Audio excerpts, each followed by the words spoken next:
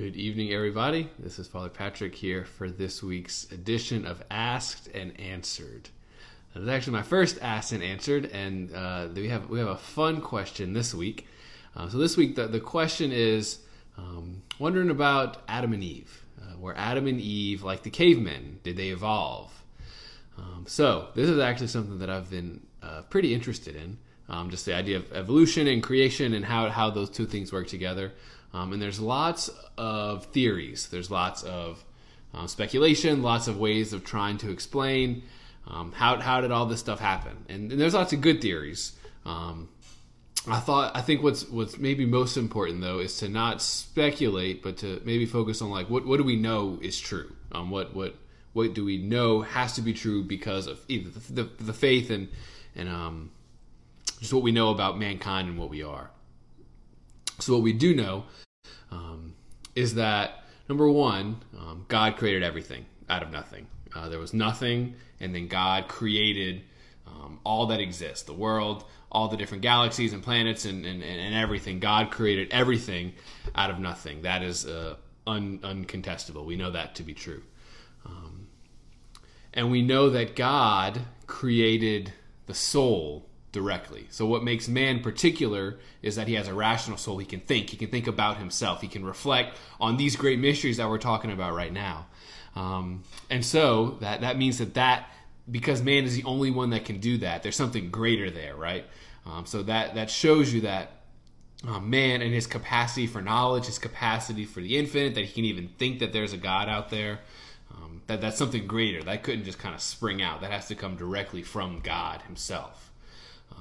So the mechanisms of how God created and how animals and plants and all the different forms of life came to be, there's lots of ways that could have happened.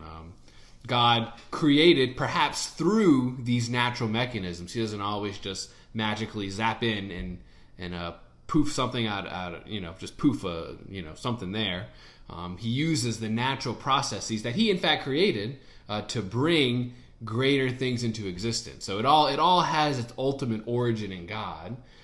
So he ultimately comes back to created everything. Even if it wasn't directly, it may have been indirectly through these processes. That's called secondary causality, if you want to know the philosophical term.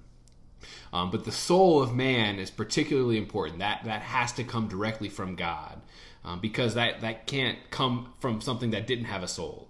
That had to come immediately from him because of the spiritual and infinite nature of what the soul is. The soul is immortal. Immortality can't come from something that isn't immortal. So those two things are super important. So the question, are Adam and Eve cavemen? If by cavemen you mean just like the primitive man, like the first rational beings, then in a sense, yeah, what they look like, what they, we don't really know the specifics of that. But if by cavemen we mean like a pre-rational man, though that like if a Neanderthal would classify as that, though those technically weren't men. They weren't men and women. They weren't persons, because a person has a rational soul, and as soon as man can think and have an intellect, that's what makes him human. And that had to come directly from God. So how evolution was involved in that, there's lots of theories. And what did that particularly look like? There's lots of science that we're still unpacking it and trying to understand how did all this stuff come to be. But what we do know for sure is that God ultimately is the source. He created everything out of nothing. Everything always has to go back to this ultimate creator. And so even if he created something, then set it in motion and let it of its own power continue to grow and develop, that's certainly possible. It doesn't go against God being the ultimate creator, because he is the ultimate creator. But what's particularly important is that the soul, the rational soul that man has, we're the only creatures that have rational souls, that had to come from God. That couldn't just come out because the soul is infinite. The soul is immortal. It lasts forever. So those two things we know to be true. Everything around that, it's interesting stuff to read and to learn about. But so Adam and Eve were the first men. They were the first rational beings. So I know this is lots of big topics to talk about, but it's a great question and great stuff to think about. they started me off with a doozy. So I think that just about answers the question. The church has no kind of like official stance approving or denying evolution, just because it's a theory. It's not. It's things that we're still continuing to research and to learn about. But we're certainly open to science. The things that science can unlock to us about the mysteries of the world, we can learn from. There's a harmony between what the truths of the faith teach us and what science would reveal to us, because it's all truth, and truth isn't going to contradict itself.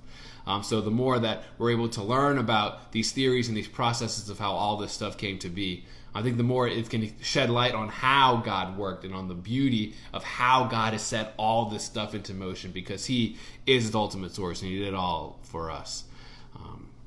So that is, I think, the answer. So thanks for your questions. Continue to submit the questions. These are some of my favorite things to do, and I'm sure Father Bryce loves them as well.